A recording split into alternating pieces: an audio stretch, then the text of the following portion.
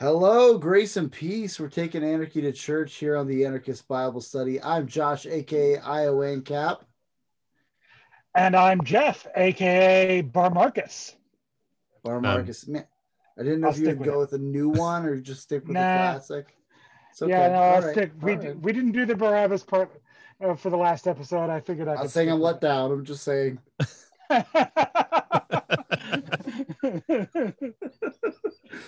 And of course, I'm Patrick, friend of Josh and Jeff. Friend, yes, friend of the show. Even after our trashing your first episode. So we are taking up the second half of our conversation, and we all perfectly. We made sure that we perfectly matched our outfits from last week. Right. Yes. Yeah. You know, in fact, right after we got done, hung it all up to make sure that it was ready for the next episode. Oh man, do you guys remember last week when the state did something really terrible? I also remember that awful thing the state did this last week. I was so furious about it. I tweeted extensively about it. So we made sure to read no news and know nothing that happened between episodes, and to dress exactly the same, sit in exactly the same places, so that none of this can go on the goofs on IMDb or anything like that. Absolutely. No continuity errors. No. That's right. I do say though, I do have a t-shirt every time I go to a Comic-Con that I'm in the same one. So for like 6 years I'm wearing the same outfit. It's like, oh, your hair's different in that one. Oh yeah, and so like we're finishing up the second half of Patrick's presentation. And at least we hope it's the second half of the presentation, as long as that producer didn't screw up again. Producer Randy. Tell you what, I'll give him such an earful. But we're gonna get right back into it and let Patrick take us home. And so here we go. Hopefully we won't go to glory before the end of this. But so again, we had finished comparing Jesus to the Pharisees. But can we say, I mean, this is an amazing. I mean, it's not a logo, but an amazing graphic. Yeah. Oh yeah. I mean, just look at the color palette, the red and the yellow. I appreciate that you guys didn't look past where we were at from last week to take a sneak peek. Yeah. It was tempting. Yeah. It was really tempting. We're with the whole week passing for me to look past it and to look forward. Yeah. But we're that committed.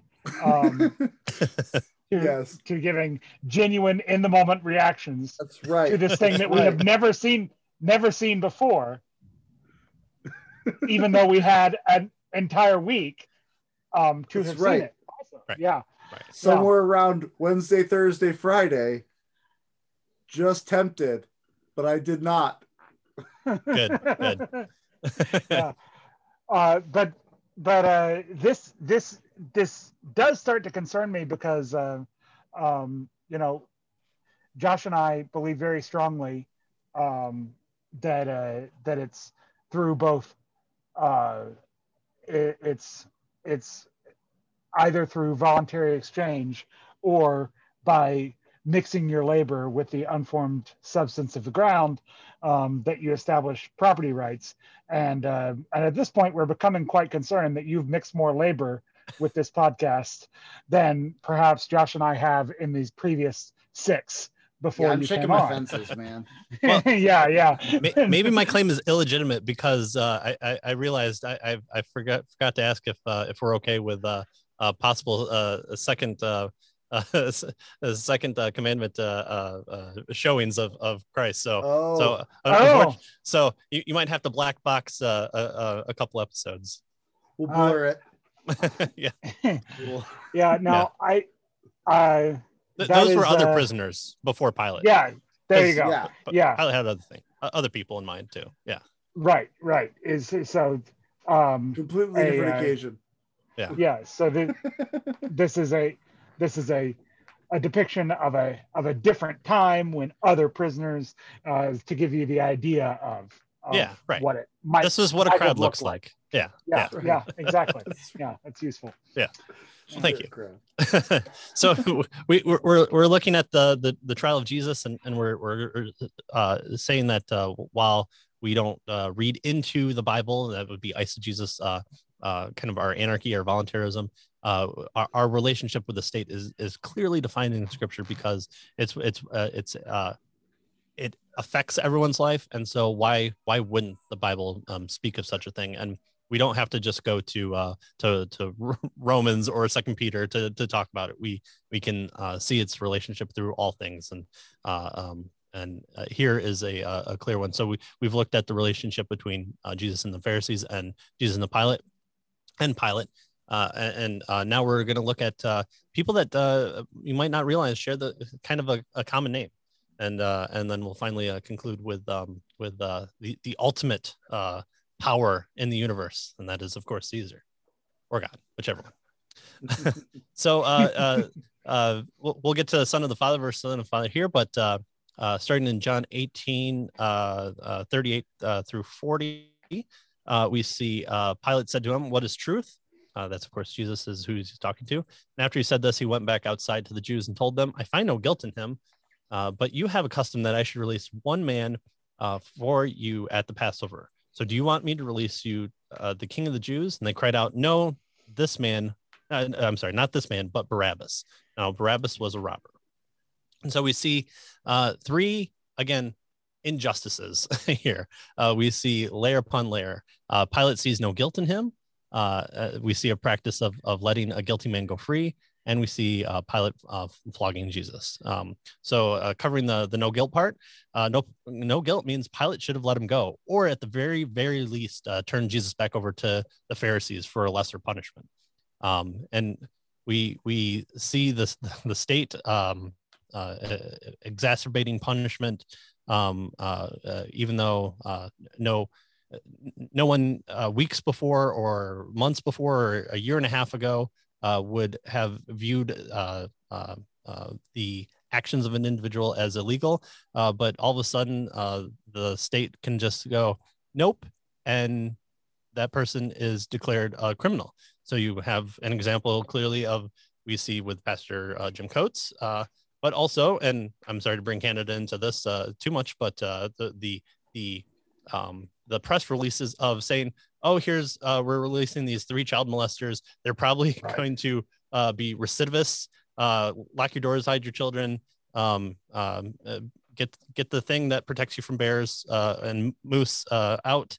But definitely also make sure you don't go to a church, because we have 200 armed police officers there to keep you out." And so we see the state, when it wants to, overexerting power of people who, a year and a half ago, we would have said, "Oh, is this Trump's America, or is this the liberal media trying to destroy the church?" But now it's commonplace. It's a thing that we're supposed to do. We can honestly say now, Canada has an underground church, and that's a phenomenal statement. Oh, sure, China, the communism, the people in Papua New Guinea, make sure you don't get eaten. But Canada, I mean, that seems like a weird statement to me, and I'm still not used to it, even after a week of hearing it from last week. Yes, of course. So like any good Reform Calvinist, I do want to read a quote from John Calvin about Bar-Abbas here, about this section of Scripture. Calvin writes in volume 2 of his commentary, this custom, releasing a person during Passover, this custom by which the Roman governor delivered up to the Jews every year at the Passover some criminal, involved a base and heinous crime. It was done, no doubt, in order to honor the sacredness of the day, but was in reality nothing else than a shameful profanation of it. For Scripture declares that he who acquits the guilty is abomination in the sight of God, Proverbs 17:15. And therefore he is far from taking delight in that improper kind of forgiveness. Let us learn by this example that nothing is more ridiculous than to attempt to serve God by our inventions. For as soon as men begin to follow their own imaginations, there will be no end till, by falling into some of the most absurd fooleries, they openly insult God. The rule for worship of God, therefore, ought to be taken from nothing else than from his own appointment. So this is not what should be done. You know, if he is a robber, if he's has stolen property, he should be forgiven by the person he robbed, or three times the amount returned to him. Whatever's a proper way of exacting justice here, and not an overreach of justice, not throwing him in a cage and waiting until he's served the proper time, where the person he's robbed from has to pay for his lifestyle during that time. Granted, a removal of liberty, but still, nonetheless, you're just you're having a specific delineation between the person and society, which is, obviously a negative thing.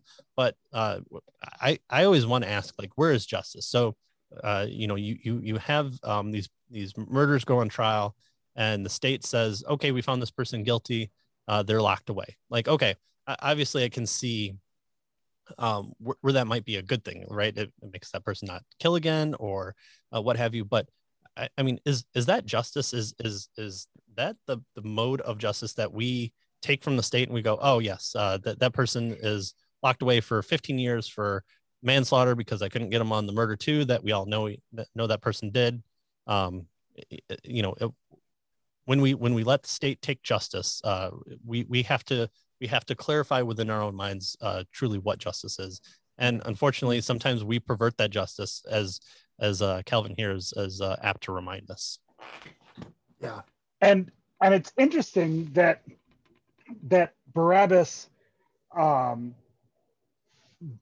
actually is the kind of person they have to falsely manufacture evidence to say that Jesus is. So he's called, like the Greek word here is lestes. He's called a robber. But we know from other usage at the time, most notably Josephus, who uses it several times, uses that word and sometimes only that word to describe the revolutionaries, the guerrilla fighters that proliferated in rural Judea. And so because the main way a normal citizen of Judea would interact with one of these guys was that they were like, well, highwaymen is another brigands. Yeah, that we would is they descend on you while you were traveling between towns, and say, dangerous roads we have here. Be a shame if something were to befall you on these roads here. Maybe we can protect you for the next, and this is how they would make their money. Right. And so since this was the normal way that someone would interact with them, then the idea of like a highwayman or a robber, that being equivalent, that being the term to refer to a revolutionary, a guerrilla warrior, so then you see how a term like that would become synonymous, and that's almost certainly what and the idea that the two thieves on the cross, on either side of Jesus, is they were almost certainly these sorts of thieves as in highwaymen, Mhm. as in revolutionaries. Right. Yeah, they're just not Not taking just apples from the market or something like that. right. Yeah. This is not scene one of Aladdin, the Disney version at least. Right. Um, Yeah. Jean Valjean. or Jean Valjean, and they're Yeah. being crucified, this like most horrific punishment Right. for that. That would if everyone who who committed petty thievery uh, was crucified, that would have not been a good counter uh, counterinsurgency tactic for the Right. Romans. Yeah. Yeah. And so what would have happened, or, we you're right. I mean, you have this mob of people that come and take money or property from you, against your wishes. That's mob. But you put badges on them in fancy uniforms and call them a government, right? So, Mm-hmm. well, Right. big difference. That In a certain sense, they were taking the first steps as being a Jewish state here by just yeah, right. they're just in a certain sense they're just governing the roads in between the big towns. Right. So here's what the Jewish leaders should have done. They should have called the Romans to turn to God, obviously, and enact just laws and just punishment. Instead, they conspired, they cajoled and extorted with threats of violence, bribes, and lies to enact unjust punishments. They trusted the world government to keep their peace and position, but in 40 years, they lost their position, their city, the temple, and probably their lives. Again, this downward looking rather than upward looking that we covered in our last episode. So again, the question is, do we incorrectly hold on tight to our idea of what government must be, like the conservatives do? Or we must turn this state into something that helps out the most amount of people, like the liberals do. Is that how we enact our ideal world? And again, I'm speaking also to Christians. Is that what we do? We turn the government to the conservatives or the liberals or the Tories or the Labours or the Pirate Party. That's what we must do in order for us to have peace in our time. We must turn the might of the state over to our side, and then nothing bad will ever happen again. Or is our understanding of anthropology, the study of humanity, and hamartiology, the study of sin, directing us in what way we should have our governing authorities?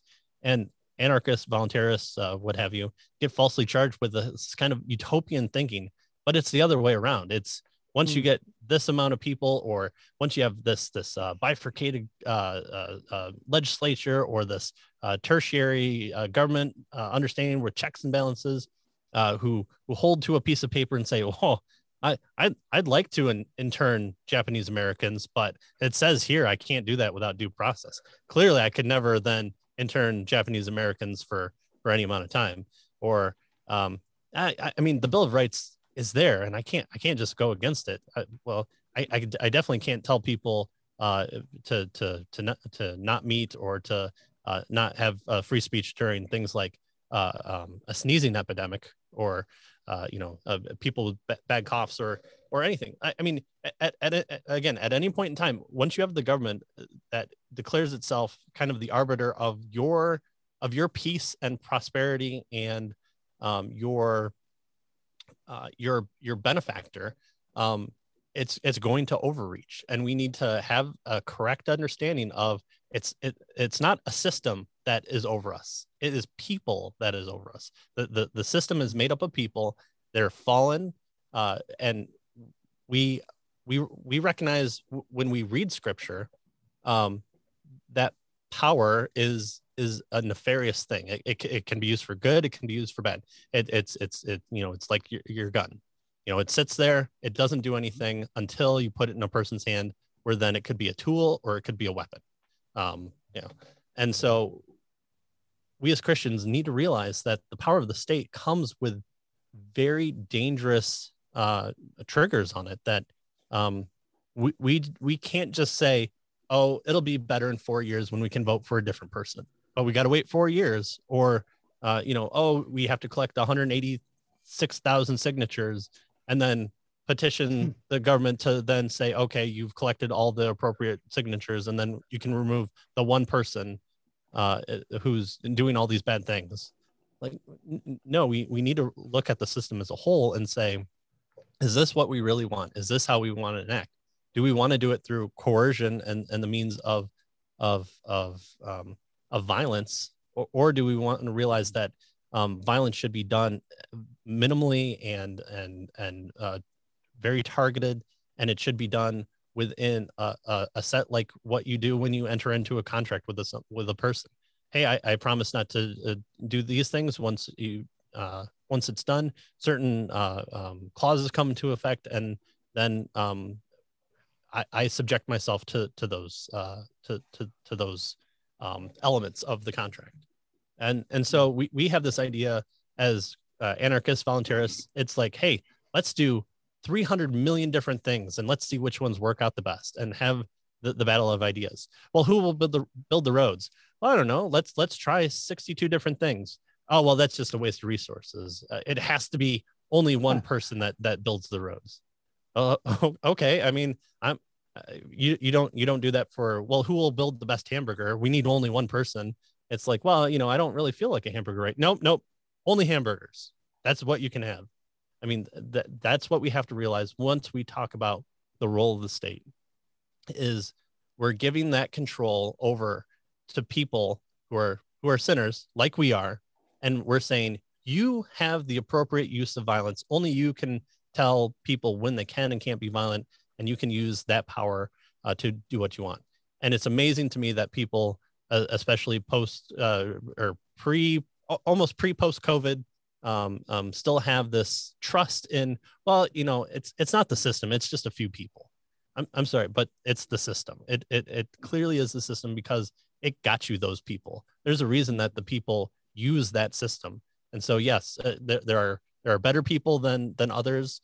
No matter what the communists tell you, that we're not the tabula rasa, but we have to understand that the system empowers people, where we seem to wipe an idea of original sin or of people who might not agree with us on what we want to do, making very poor decisions and throwing our pastors in jail, or removing us from our children because we didn't acquiesce to their demand. Well, who are you to demand? Well, we have the most guns. Well, that's a pretty good way of demand. Who put you in power? Well, you voted for them, right? So you did, right? Can I opt out? No. Oh, okay, well, I'd like to. Too bad. That's what the state gives you, is the inability to remove yourself from it. It's not what the church does. It's not what your relationship with your family does. It's not what your relationship with the person selling you the hamburger or the taco, or the person that you're borrowing money from.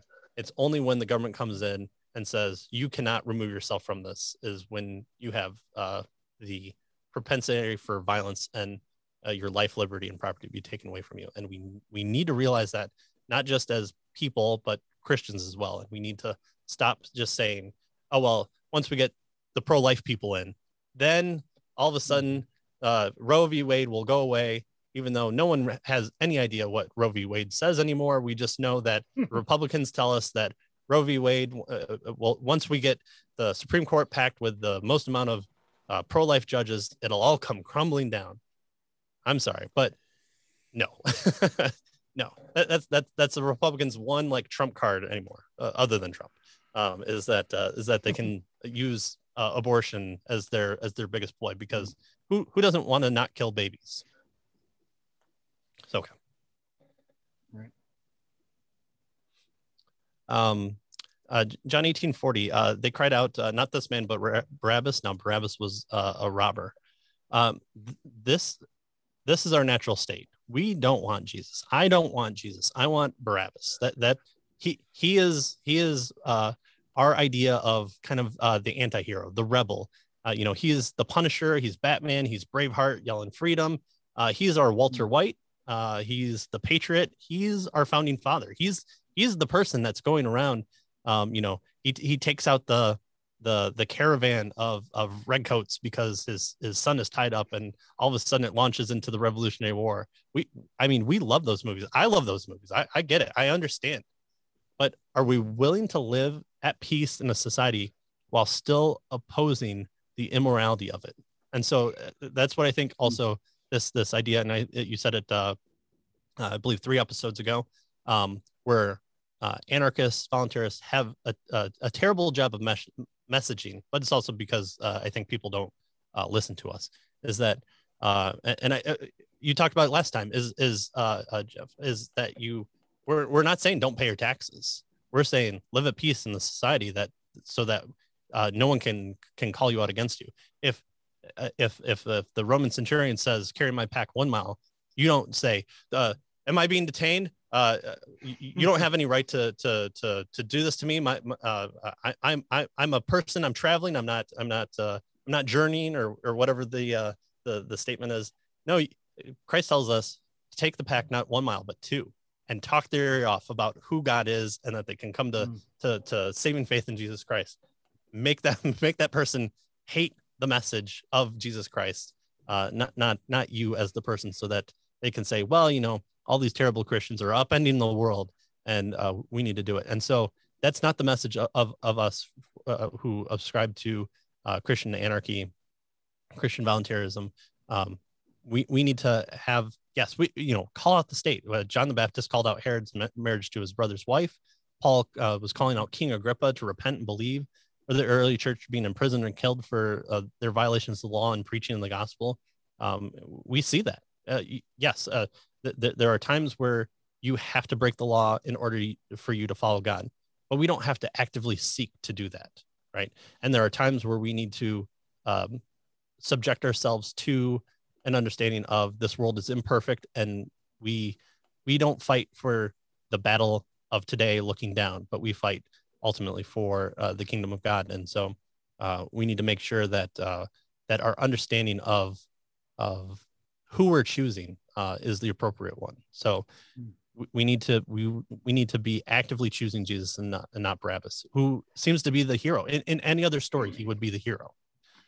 Christianity turned the world upside down, as Acts 17:6 said, not by political recruitment or voting harder or violent rebellion, but by the power of God via the gospel. We came in and we took the Romans' unwanted children and raised them as our own, and we loved them, and we brought together the rich and the poor, the slave and the master, the men and the women. They preached Christ crucified and the inclusive nature of the church, and we're getting the opposite of that right now with things like from #BigEva or the woke Christian movement or whatever else of people trying to divide what the gospel is and looking at it through a lens of patriarchy or of imperialism or what have you. No, it's what we talked about last time. The gospel is paranormal. It's supernatural. It's super cultural. It's above all of it. It reaches all those people, and it did from the very first moment, so that Paul doesn't have to say, be against slavery, Philemon. Treat your slave who's coming back to you as a brother. That's the dangerous message right there. Mm-hmm. Oh man, I have to treat the drug user as a fellow image bearer of God, and that person is coming to church now and they want to change their life, but they did bad things, or they had a lifestyle that I was opposed to, or I don't fully agree with them. Let us be the church. Let us unite under the message of the gospel and look towards the work of Christ on the cross that is the ultimate message, and not, you have to be removed from the church because you voted Democrat. Like, I understand the sentimentality for that, but that's not what our message should be. And so we need to again not have a downward look, but upward. So Bar-Abbas, whose name we've kind of joked was most likely something like Jesus Bar-Abbas, possibly a title. Jesus is a Greek version of Yeshua. Yeshua was the patriarch who led the people of God to the promised land. So Bar-Abbas, of course, means son of the Father, son of God. But Abba is kind of the less formal version of God's name in the Greek, and so I'm sorry, the Hebrew, and so this is a son of the Father versus son of the Father. So you have a comparison between Jesus and Barabbas, and they are completely different people, but it's one that we ultimately kind of look at, and we would probably choose Barabbas in any other sense. Like you mentioned, Jeff, it comes from lates. It's one who plunders. He depicts more of a brigand or a terrorist, especially from a Roman point of view. He's a guerrilla or a nationalist from depending on which side you fall on of his support. You have him taking part in the bloody insurrection and probably participating in the type of Messiah that the Jews were expecting.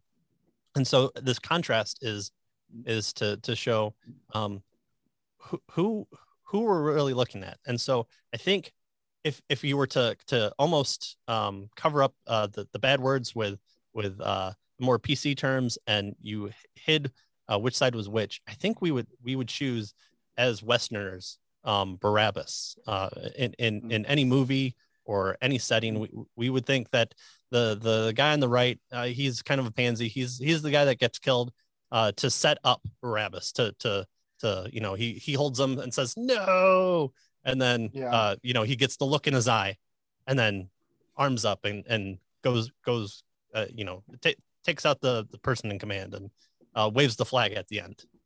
And so I think it's good to contrast these two. And so Bar-Abbas is on your left-hand side, and Jesus is on the right. So Bar-Abbas is an armed thief, where Jesus is innocent. One's attempting to be a worldly king. Obviously, it's King Jesus on the other. One is unjust, the other is just. One attempts to set up a worldly kingdom. The other was sent to establish the kingdom of God. One's a thief. The other one talks about not stealing and to give those who need, and even more. One's a terrorist and a war maker. One's talks about being a blessing of the peacemakers. One sheds the blood of others in bloody insurrection, and the other one uses his own blood in a bloody insurrection. Both of them took place in bloody insurrection. We just have to realize that one is against the state, and one is against the true enemy, which is sin and the devil. One is rebellion ends in failure. Rome remains. Jerusalem, the temple, they fall. The other one, rebellion succeed. Rome falls, and the people turn to Christ, and Jerusalem becomes God's city and multiplies the temple in the body of his people. That's the nature of the story, is just when they're down, there's a remnant. And so we see that in the Old Testament, and we definitely see that in the New Testament as well. Barabbas is viewed as a hero. It's one that American movies would be made about him, and Jesus is viewed as a pariah, and it should have ended in failure. I always say he's kind of the first victim in a horror movie. He's the one that gets killed, and then the title appears, and then you have your heroes come to the forefront. And Barabbas would be the first person in the door to get everybody else through the haunted house or whatever. Barabbas inspired people to shout his name to rulers. The Jews endangered themselves by siding with a rebel. Two of the other thieves on the cross weren't asked by the people to be freed. Barabbas was the only person named. Jesus was inspired people to conspire, hold the illegal trial, lie, threaten insurrection, deny his character, deny him as king and as being innocent. Barabbas is a threat to bring about the terror of Rome onto the people. Jesus was no threat. The kingdom was not of this world, but makes people confront their sin, changes their hearts, and it's a kind of a slow rebellion in that sense. He's going to turn them to be better people by the process of sanctification. Barabbas conquers by killing. Jesus does conquer by killing as well. Unfortunately, he kills our old self and raises the dead to a new creation. So that's 2 Corinthians 5:17. We are made a new creation.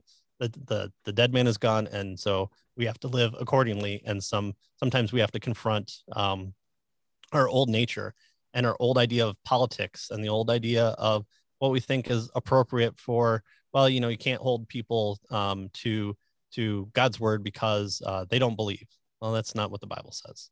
And so we need to call people to saving faith as well. Barabbas just wanted to replace the bad government with his vision, the good one. He's going to bring about the good government. He waves the flag at the end, credits roll. They lived happily ever after, right?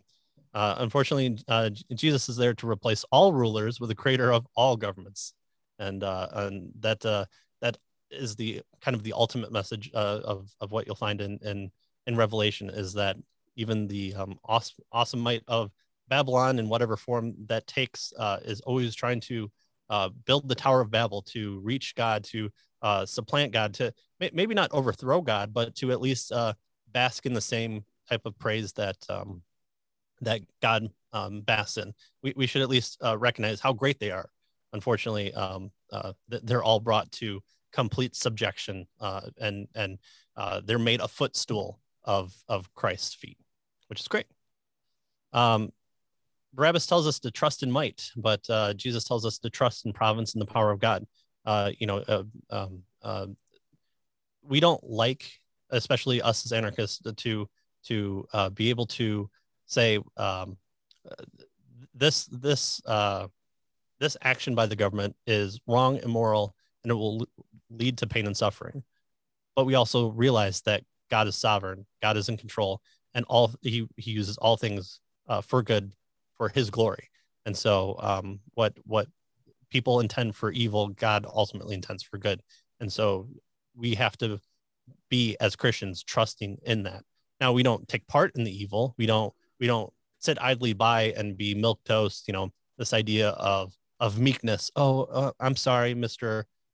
Police Officer, let me bow and genuflect. No, you can call people out for their evil, but make sure that you're doing it under the authority that's been given to you, using God's word. Bar-Abbas also allowed Jesus to take his place so he could escape, and this is where they share similarity.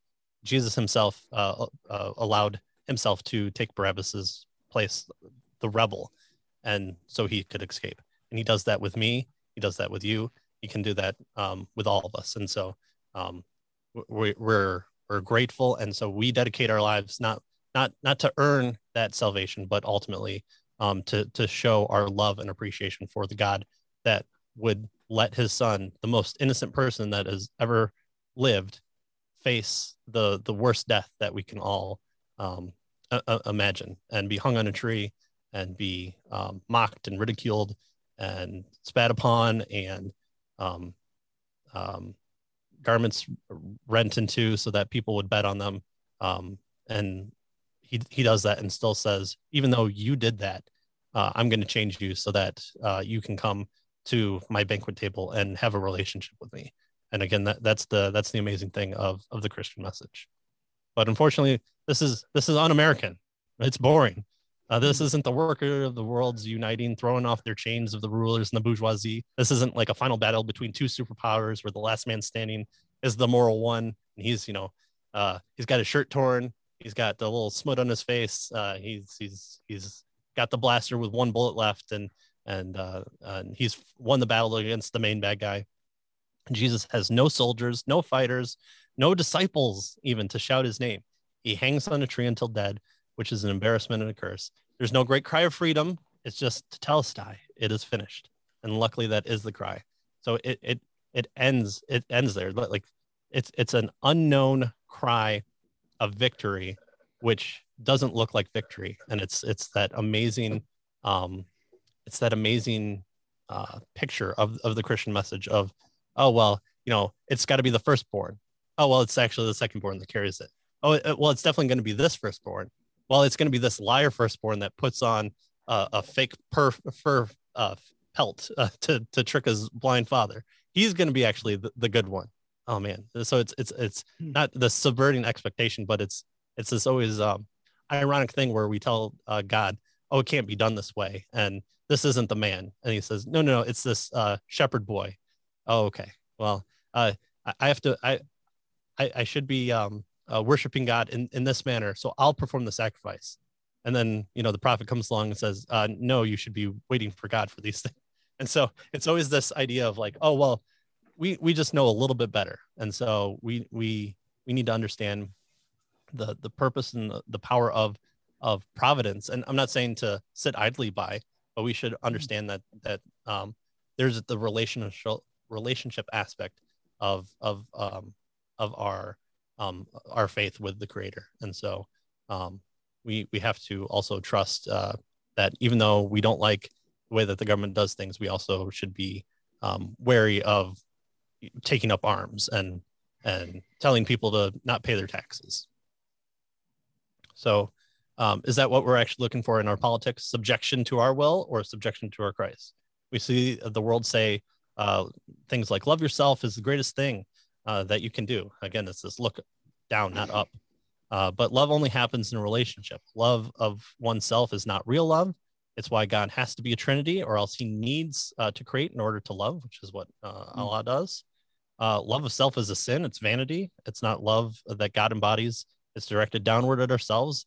And Romans 1 tells us we need no help in that, right? We worship the creature rather than the creator, rather than looking up and worshiping the one. So our cry is not give us Bar-Abbas, but it should be give us Jesus here. Amen. All right.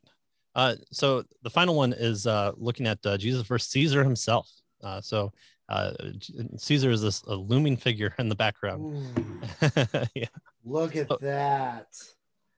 The Caesar rising up out of the... I mean, he has the most statues. It's pretty. And when I first saw that, I thought that was like a podcast mic in front of his face. And I thought, possible logo. But then I saw it's a scepter, which... all the same. Which is the mic of yield. It's yield mic. Yeah, exactly. Right. Yeah. I have this. I can speak. It's the conch This is shell. a talking stick. Yeah, this is a talking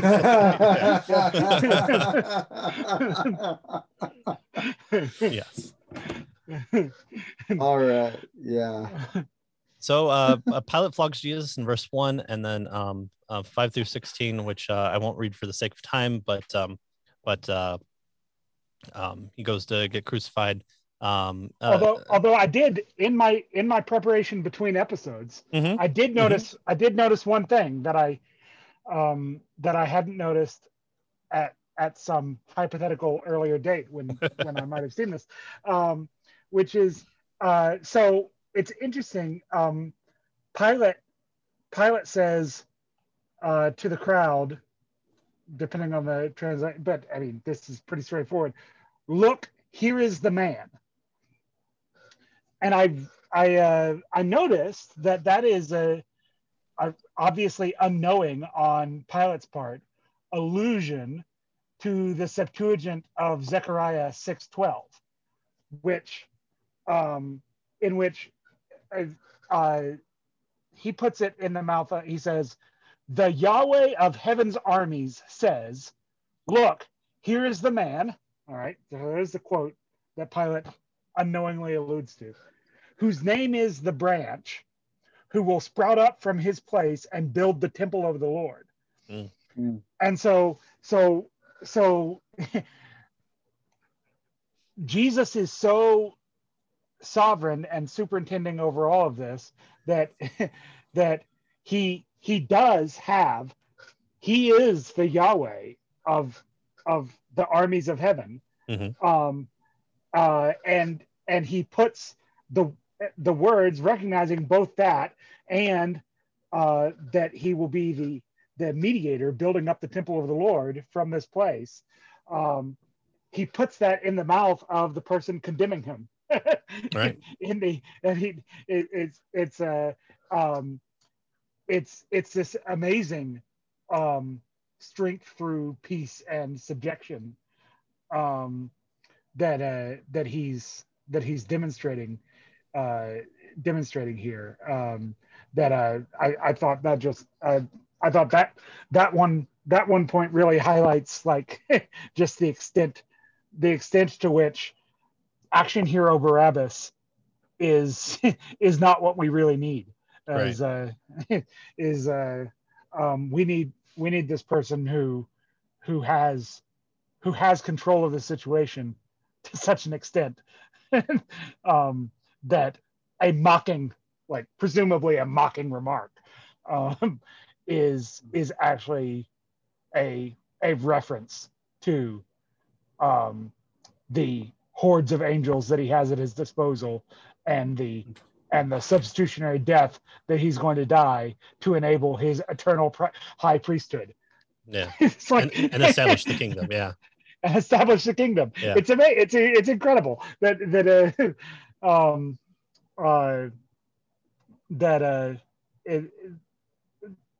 that Pilate can just toss off this phrase that actually has this deep resonance with the promises that have always been.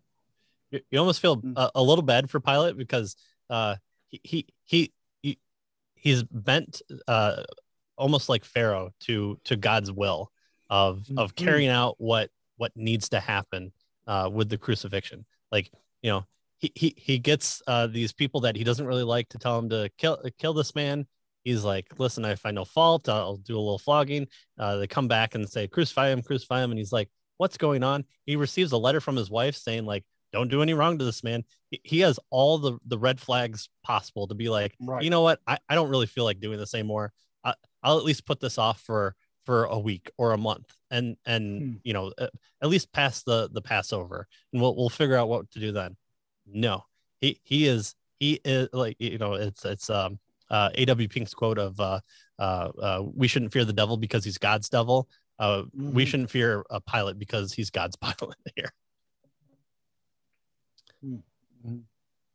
I'm just so impressed, Jeff, that you went and did all that study this last week in between episodes to make sure that you had something to say here. So I'm just impressed. Just think what he's going to do for Revelation 1:9. Yeah. I'm just carrying on as if we just stopped recording and started recording again.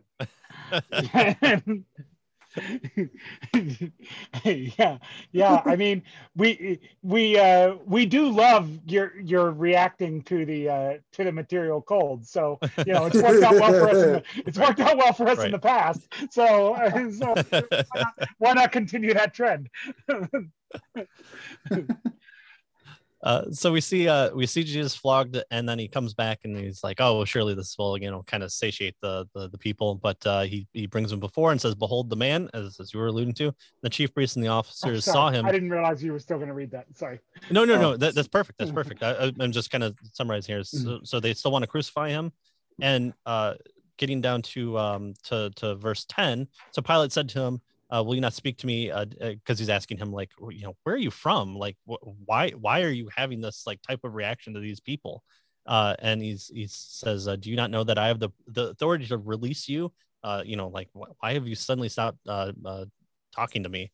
I can release you, and not I also have the power to kill you. Jesus says, you have no authority over me at all unless it has been given you from above. Therefore, he who delivered over me has greater sin. So again, verse 11 there, teaching a little Reformed theology before Calvin even came into but we like that. From then on, Pilate sought to release him, but the Jews cried out, if you release this man, you are not Caesar's friend. Everyone who makes himself a king opposes Caesar. So when Pilate heard these words, he brought Jesus out, sat him down on the judgment seat, and Pilate sat down on the judgment seat at a place called the Stone Pavement, and then Aramaic Gabbatha.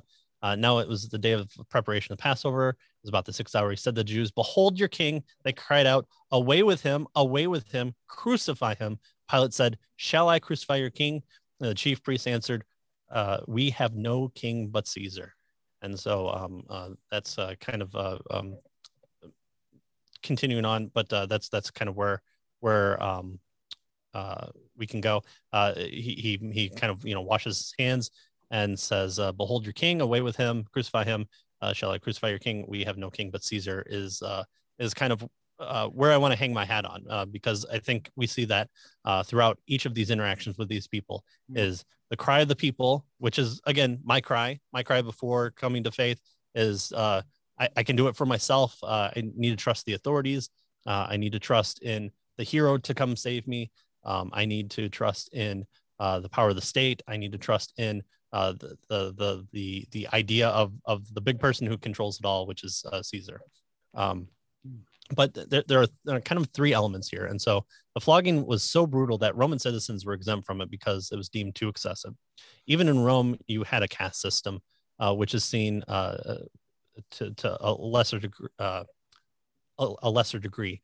And so, if Jesus was just a person of Roman citizenry, this couldn't have happened.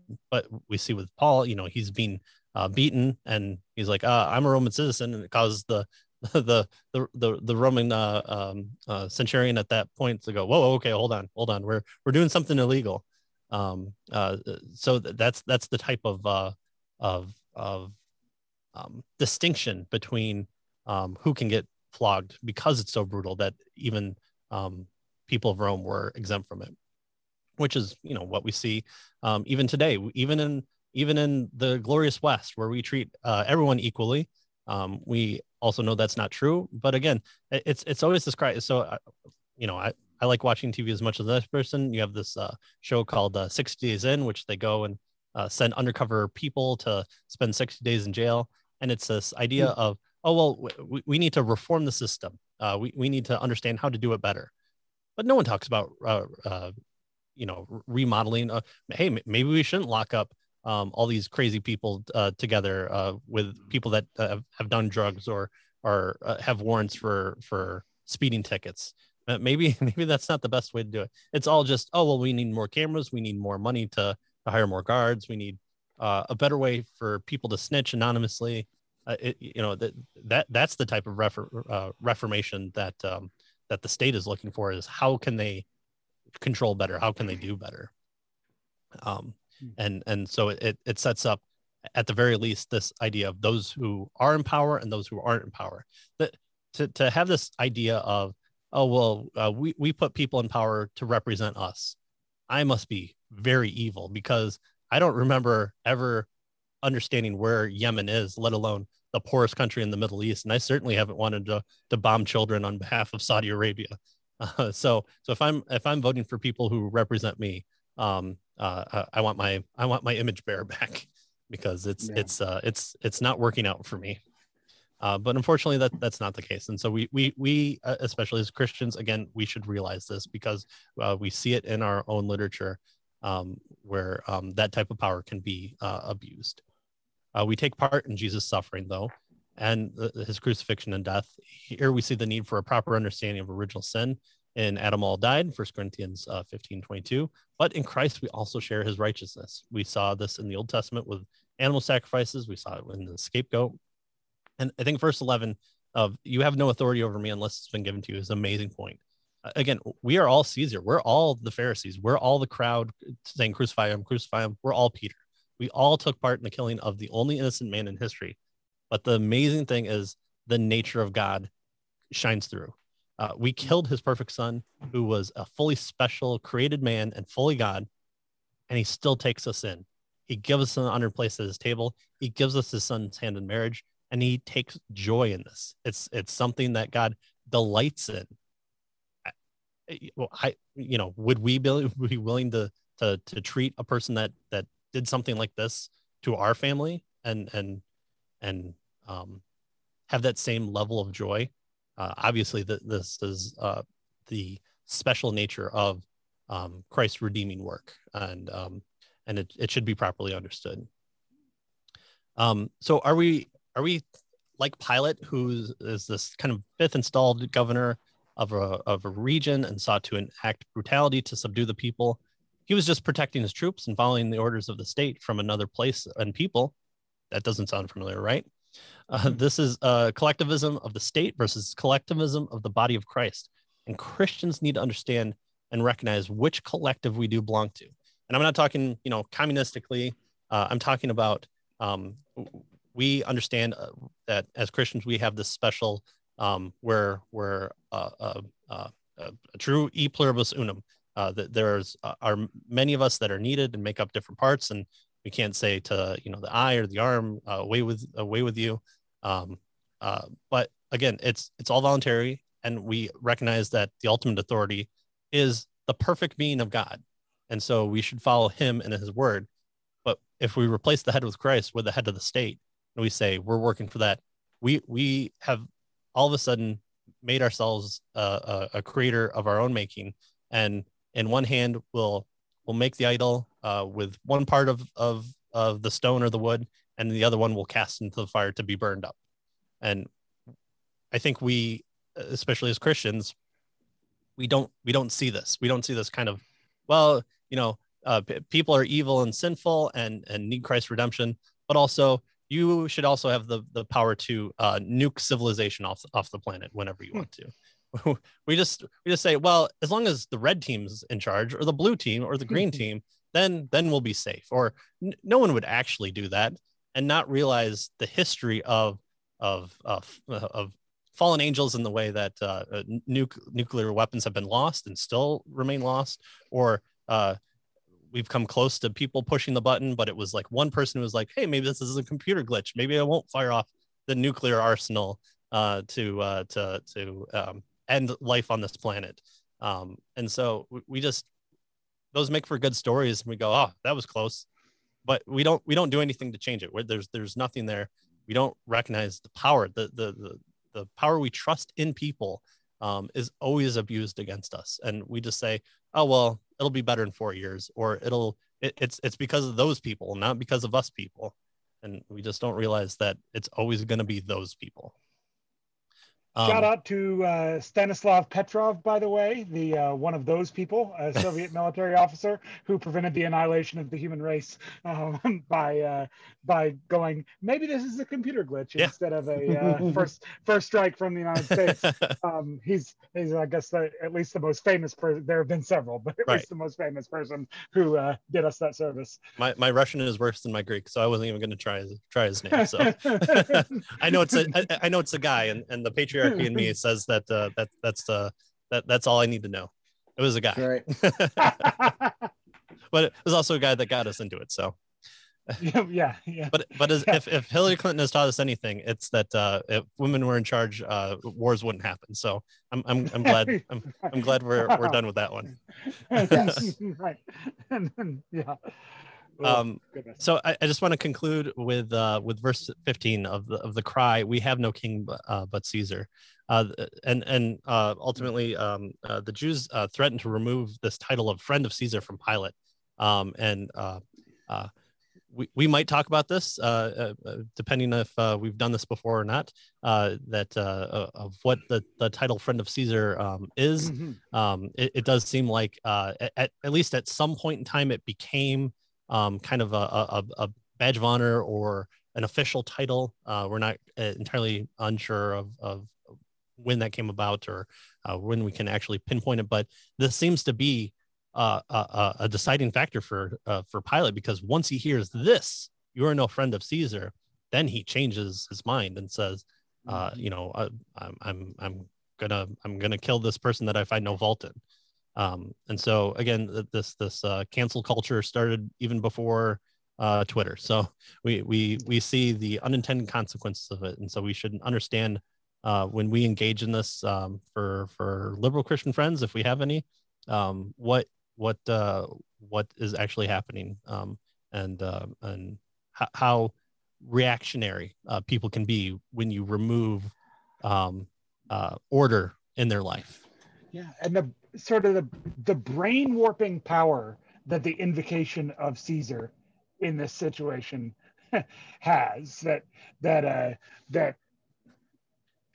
if you release this man, you're no friend of Caesar. Everyone who claims to be a king opposes Caesar. We have no king except Caesar. Just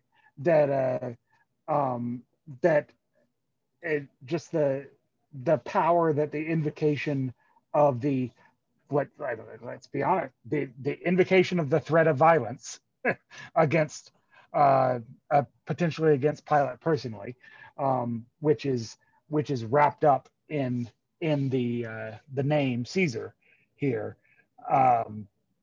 It's amazing how much influence that name has over these proceedings, while God, the truth, are relegated relegated to the sidelines of Right. these proceedings. Right. It's the men and the power they wield that matter to these people. Right. Yeah, it's what brings the danger in. Yeah, you're right. Mm-hmm. So the Jews and Pharisees chose Caesar over God, and I'm happy to say that Germany chose the Nazis over doing the right thing. I'm happy to say that this is the first time in our 2 episodes that I brought in the Nazis. So I really held off. So Hey! as libertarians, we should always invoke Nazis whenever we get a chance to end the conversation. So Germany chose the Nazis over doing the right thing. So this idea of like, oh, I'd be the guy in the photo that's not Zig Haling. No, I'm pretty sure most of us are probably you know understanding the savior of the German economy, the savior of the German social standing, the savior of Germany's nationalism within the mind of the big power players of the world. That does a lot for people, and I don't usually invoke Trump a lot because he's so easy a boogeyman or the devil himself. But I think you saw what invoking nationalism in that way can do to people, especially people who have been told that they're worthless scumbags. Just like, hey, you guys are the sole reason that we went to a world war is because of you. You signed on the dotted line. And not only that, but the people that you voted for signed for you.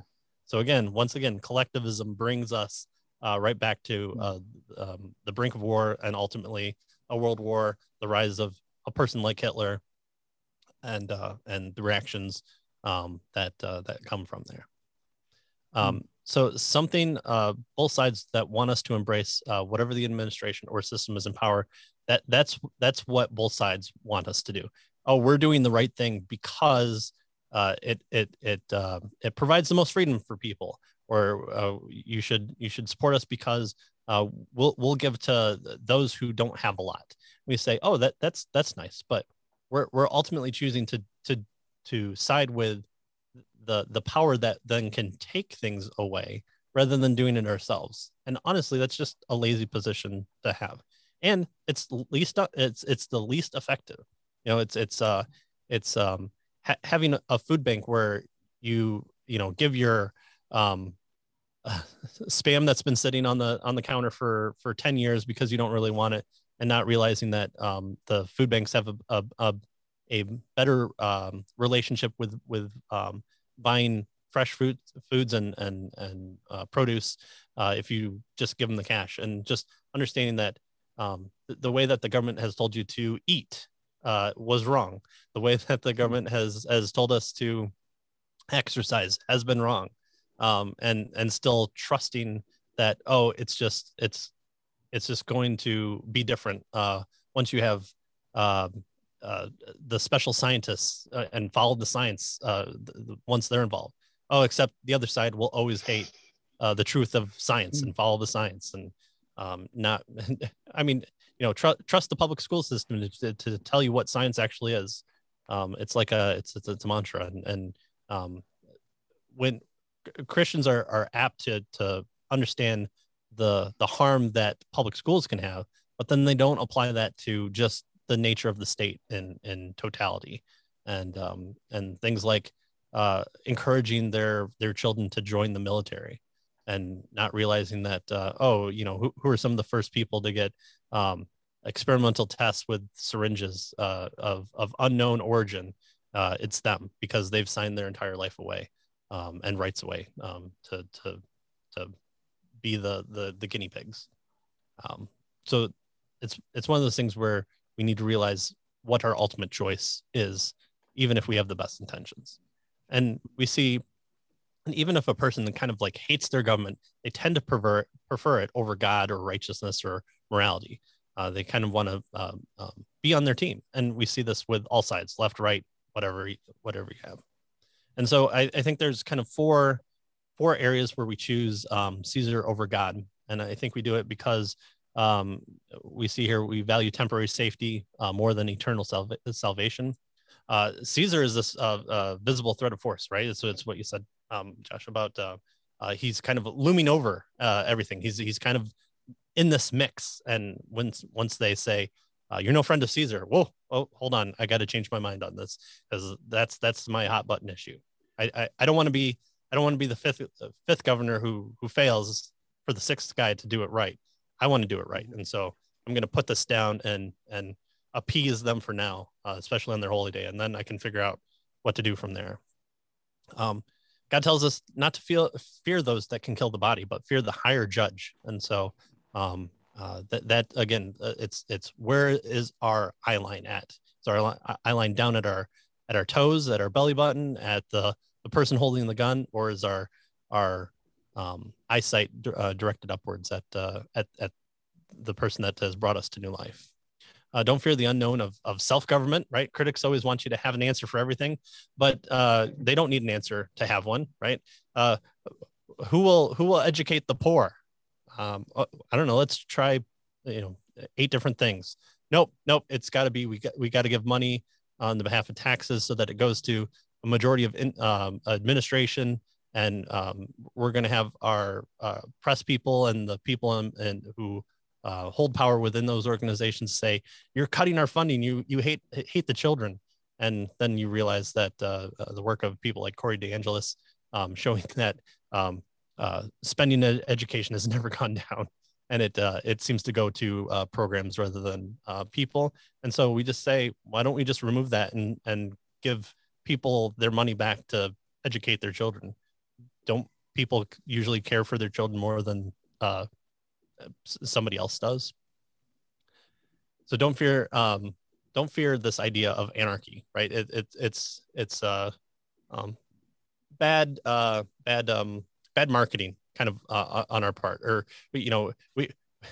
we've taken a very left-wing term and tried to appropriate it to us, and so that's when I tend to use the term voluntarism, unless I'm trying to really make a scary point to somebody. Of just saying like, oh, well, fellow Christian person that goes to my church, you homeschool your children. Why do you do that? I'll just apply that to every other part that the government has a hand in, including things like foreign policy. That's got to be a big one. We don't have to support bombing innocent children to support the troops. So we need to not look at this temporary safety more than our eternal salvation. We choose Caesar over God because we value temporary safety more than eternal reward. Caesar has forced to bestow wealth and allow one to keep wealth, as he did with Pilate. Is the attitude, that's the law, oh well, or should there be more? Ultimately, we should ask ourselves where our treasures are, and that's where our master is. It's where we ultimately look to. And so are we going to be put in fear of what happens to the stock market if we don't print $1.9 trillion in this month and next month, or should we realize that those things are going to come to our now great grandchildren? And honestly, if there's a group of people that should hate us, it should be the unborn for allowing us to do what we've done to money. Crumbing capitalism of unequal scales, or government that steals from those to give to the poor, and they give it poorly. We should realize that. We value temporary gain over eternal glory. Force people to have X view and parrot propaganda, even if it goes against God's law, natural law, science. It seeks glory from others rather than God, and so that's what Pilate was ultimately doing. Was he was afraid of not being moral. He definitely wasn't trying to figure out if Jesus was truly an innocent person. He was valuing that temporary gain that he had. And finally, we value temporary kingdoms over eternal king. Pilate lost his title, friend of Caesar. He did. Friend of Caesar now versus friend of Christ in the end. The best thing that we could ever hear in our life is, well done, good and faithful servant. And the worst thing that we could ever fear to hear is the word, depart from me, for I never knew you. So we either take, bribes now, position, money, power to parrot propaganda, or rewards of finishing the race well by declaring the truth and what is true. We've seen that in the past couple days of undercover videos. I'm sorry, we saw that last week with the undercover videos. And my point is that if journalism was such a dangerous thing, they would never allow us to have it. And so we just see. I think within the church there is a almost what am I trying to say? I think when we hear Christian church, we sometimes think conservative, and the conservatives have always been apprehensive of the press, but then you don't carry that out, and you don't carry that out consistently.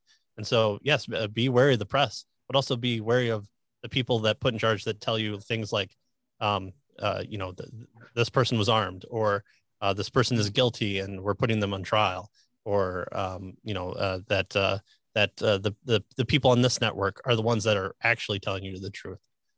We need to realize that if these big networks of truth gatherers were actually there to bring down the powerful, or to speak truth to power, what state would allow them to run unchecked? It's not happening. But we ultimately see that Caesar doesn't have final authority.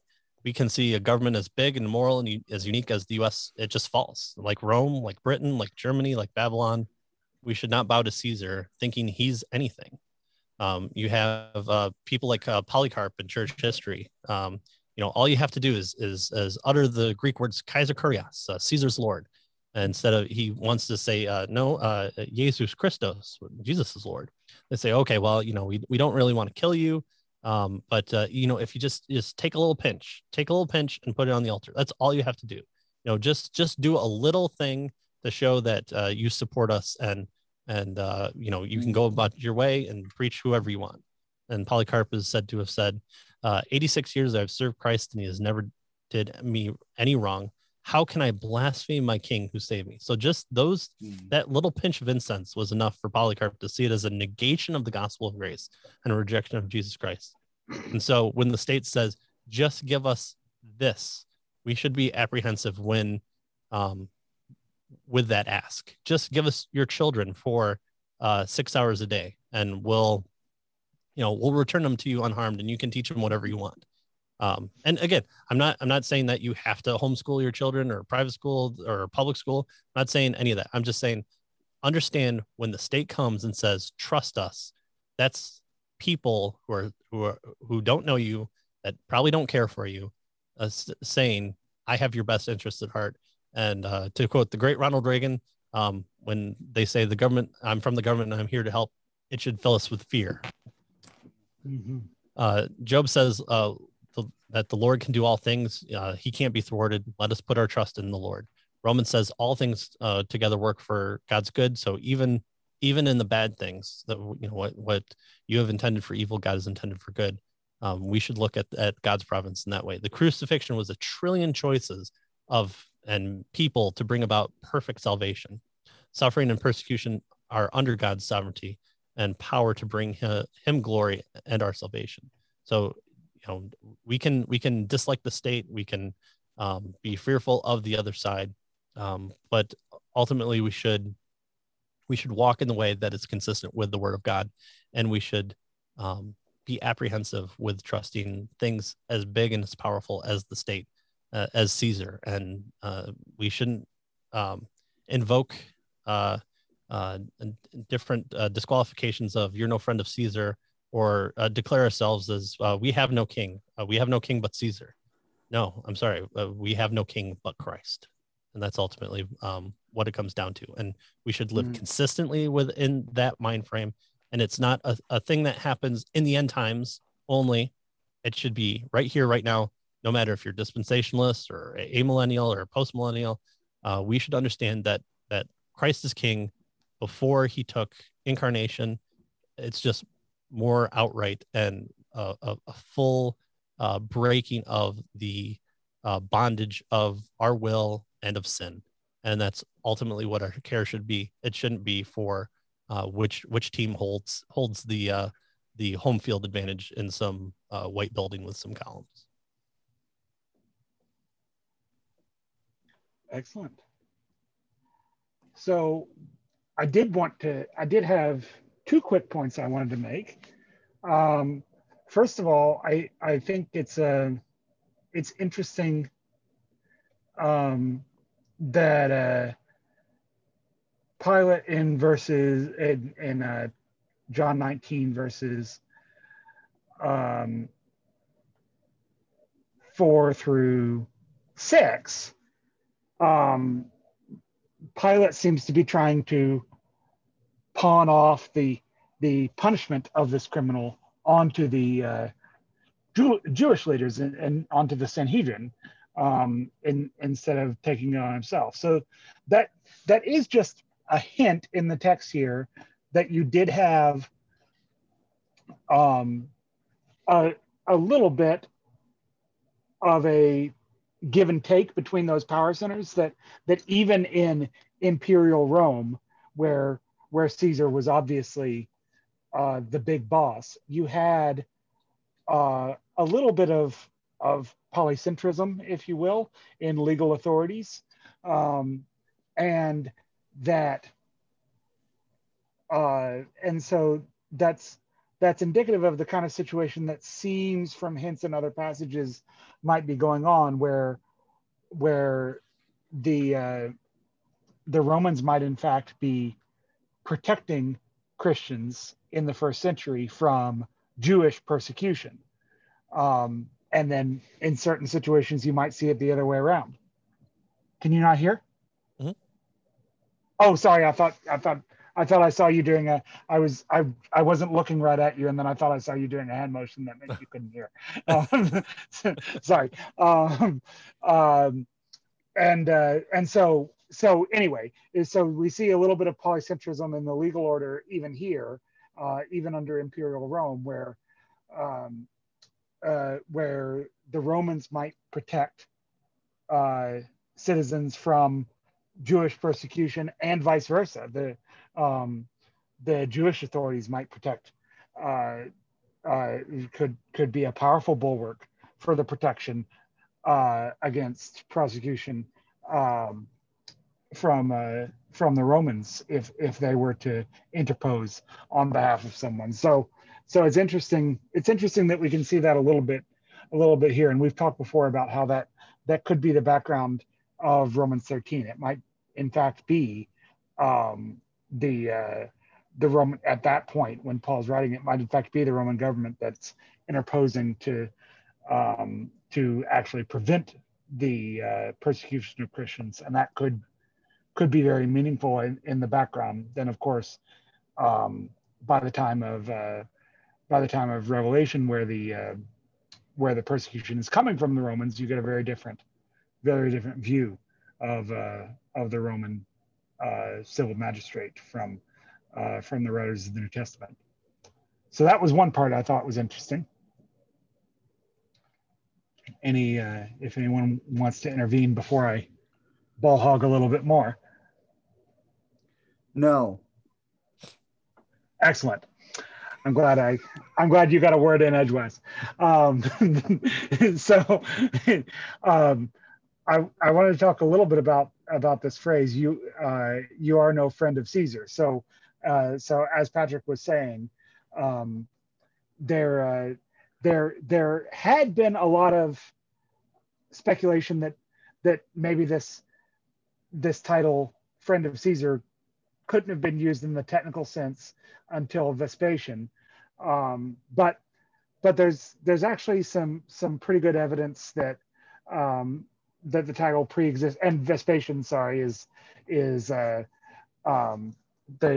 Roman emperor who was besieging Jerusalem in 69 AD, and in the year of the four emperors, he got to be fourth after Nero's suicide.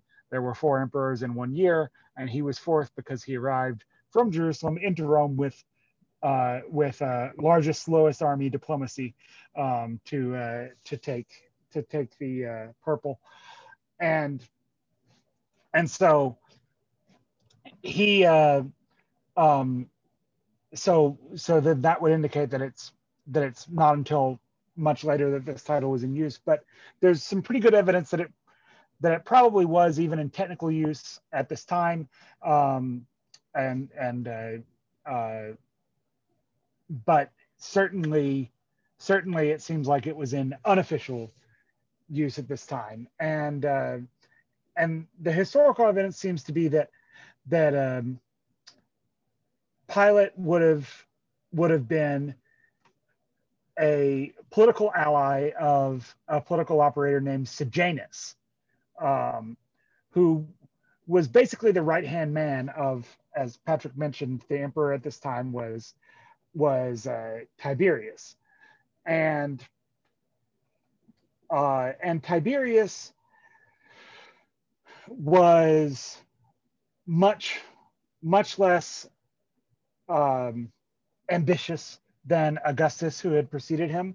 In fact, putting our Austrian lenses on, we can see that Augustus, through taxation and large public works project, that he produced an unsustainable boom during his reign, and then Tiberius came in, and with much less lofty ambitions, he presided over the inevitable bust, the seeds of which were sown in the unsustainable boom, and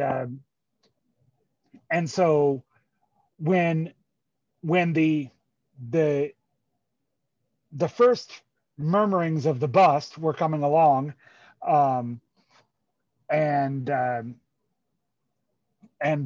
Tiberius had already he had instituted this protectionist policy where he required 1/3 of all the capital wealth of the Senate to be invested in farming on the Italian peninsula, because he was concerned that too much of their grain was having to transit the Mediterranean, and so he even within the empire, he instituted this like protectionist policy to try to have their grain grown on the Italian peninsula itself, and he ate up a lot of the liquidity that would otherwise be available in times of economic distress by making that decision, and so the first murmurings of a bust were already underway when it was uncovered that Sejanus was plotting to have himself trying to rig the next imperial succession to where Sejanus would be the next emperor, and so Sejanus was then executed, and most of the governors of most of the provinces were friends of Sejanus. So you had all these people on pins and needles all at once, and then to add to the panic, you had a couple of just fluke events happen at once that, in a boom time, aren't going to cause a domino effect, but in the bust time would, and one of them actually happened in Tyre, which would have been, I believe, under the supervision of Pontius Pilate. There was a company called Malchus and Company, probably no relation to the guy who got his ear cut off, almost certainly no relation, in Tyre, that had branches in Antioch and Ephesus, it suddenly went bankrupt because their Phoenician workforce went on strike, and a freedman, a slave who'd been given his freedom and managed um, uh, and managed this um, and managed this company, had been embezzling, um, and so this was a financial company. So the financial companies were in great distress. There was already reduced liquidity because of the protectionist policies of Tiberius, and the local. So this combination of protectionism and local real estate subsidies had made capital a lot less fluid. Then you had these economic disasters. So the legal interest rate in Rome at the time was 12%, but the real market interest rate had now far exceeded that, and so there was no money for investments, no money for bailouts, and company to company bailouts at least, and people, the financial class, by the way, most of whom were also friends of Sejanus because he was so powerful. The bankers are panicking, and no one knows what's going to happen. So this is the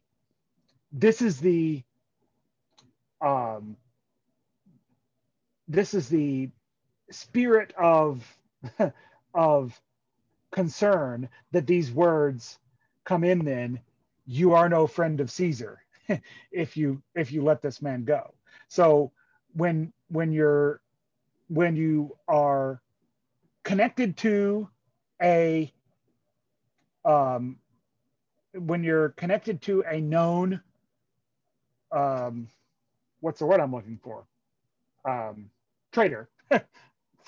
That wasn't the word I was looking for, but anyway, when you're connected to a known traitor, when there's a financial crisis currently occurring in the empire, some of which happened under your watch, when it seems like all the scubalon is hitting the fan in every area, and all your allies are panicky, to be told, if you let this man go, you're no friend of Caesar. You can see why that would be, at this particular time, would have been a particularly scary charge to be brought against Pilate. So because he was basically politically ostracized, and potentially he was probably bankrupt at this time. So a particularly scary time to receive this threat. Of course, I don't need to tell you that when the bankers are in trouble, they're never really in that much trouble. And Rome establishes a central bank and distributes 100 million sesterces, which is I think a million sesterces was the income of the richest people in the empire in a year. So 100 million, certainly. So that, yeah, they establish a central bank and inflate the blue blazes out of the currency. And this actually shows up in the archaeology, because the coins are suddenly dramatically debased at this time.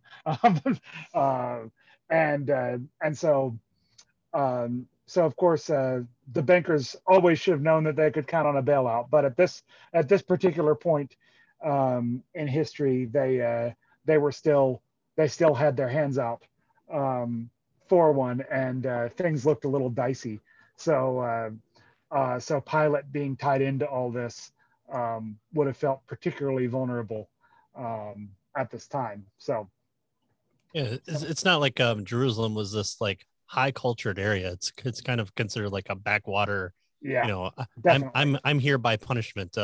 In Battlefield Earth terminology, he's on Earth, and he's trying to get to somewhere else in the kingdom. And if you know he's trying to grow the empire by having Roman architecture come in, like the aqueducts and the like.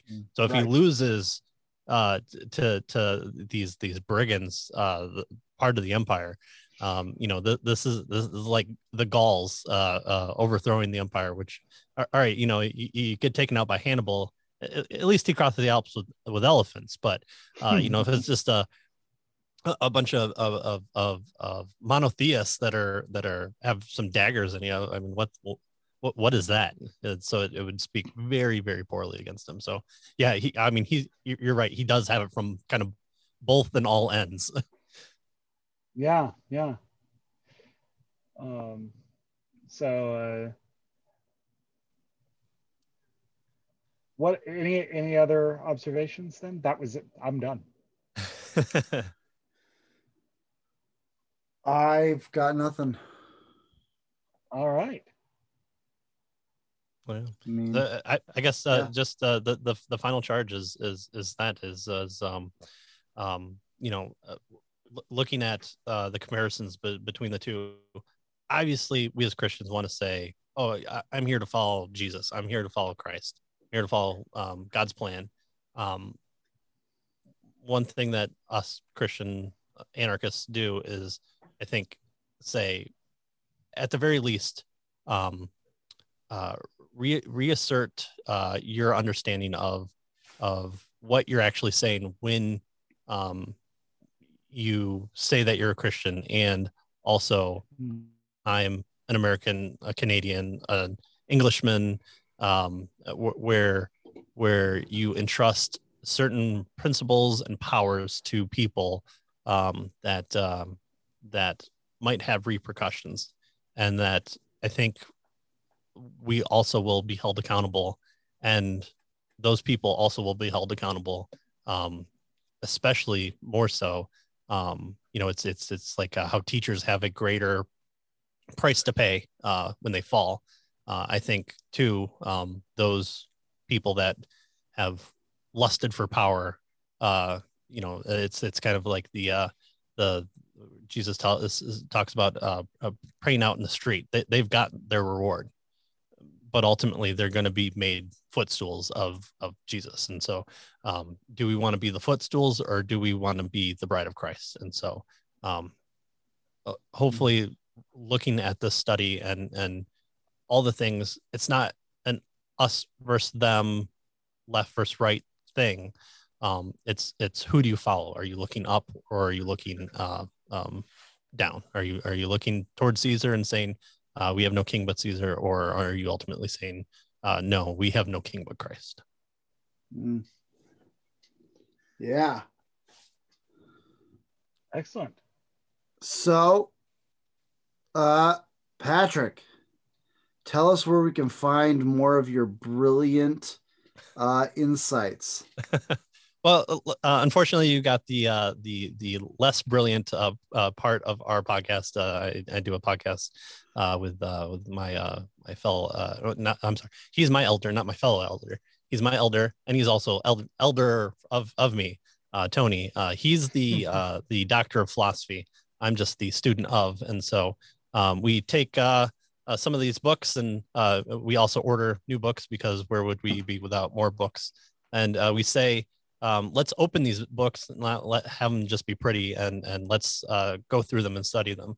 And we take apologetics, theology, philosophy, things that might be nervous for someone to say, well, you know, this might be important, but I'm kind of scared to open this book. And we just invite you to have a book study with us. And so that's what our podcast does. We've taken a look at, you know, how we can trust the Bible. Are there contradictions in the Bible?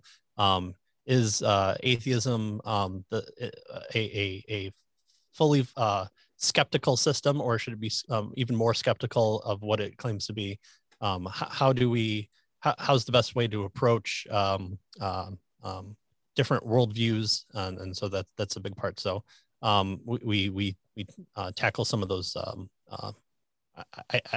ideas. And so currently we're going through a book on why should we believe Christianity, and we take a look at it from a presuppositional transcendental argument point of view, which sounds scary, but ultimately it's a very well done book where we just provide commentary. So we can be found at cavetothecross.com. All your podcast needs. I even added Indian podcatchers, so people in India can catch us if they want to. So Facebook, There Twitter, sometimes I have to use my super secret Twitter account to be even more anarcho-Christian than what I think is appropriate for that. And so we don't just talk about politics, although that comes into play, where we encourage people to follow their Christian worldview and to be subject to the sovereign authority. And if you want to check us out audio, we have all the audio ones, and we're also on YouTube, Cave of the Cross Apologetics. In either place, you can see that smoking hot logo. That's right. A beautiful logo right there with the cascading mountains and man, it must be nice having a logo. Should talk to your producer. Yeah. Randy, get on it. Randy, what are you doing all day? I mean, my goodness, just sitting around doing nothing. All right. Well, we wanted to thank you again, Patrick, for doing this and for giving us a second chance after Randy screwed up everything. And we want to thank you, our in this case, we really did get a second chance to make a good first impression with everyone but Patrick. And thank you all, our listeners, for joining us once again on the Anarchist Bible Study. And so please join us next week when we take anarchy to church. So grace and peace. Grace and peace. Peace. Yeah, we'll just get started. I'll do my little intro. I'm going to pull it up since I'm not going to look at another screen since I'm doing everything right here for now. And then we'll introduce him. We'll introduce Patrick from Cave to the Cross Apologetics for the first time. And then really go overboard about he's going to take us through a presentation that we've never seen before. So, all right, we'll do this. All right, so let's get ready. Let me settle myself. Whew.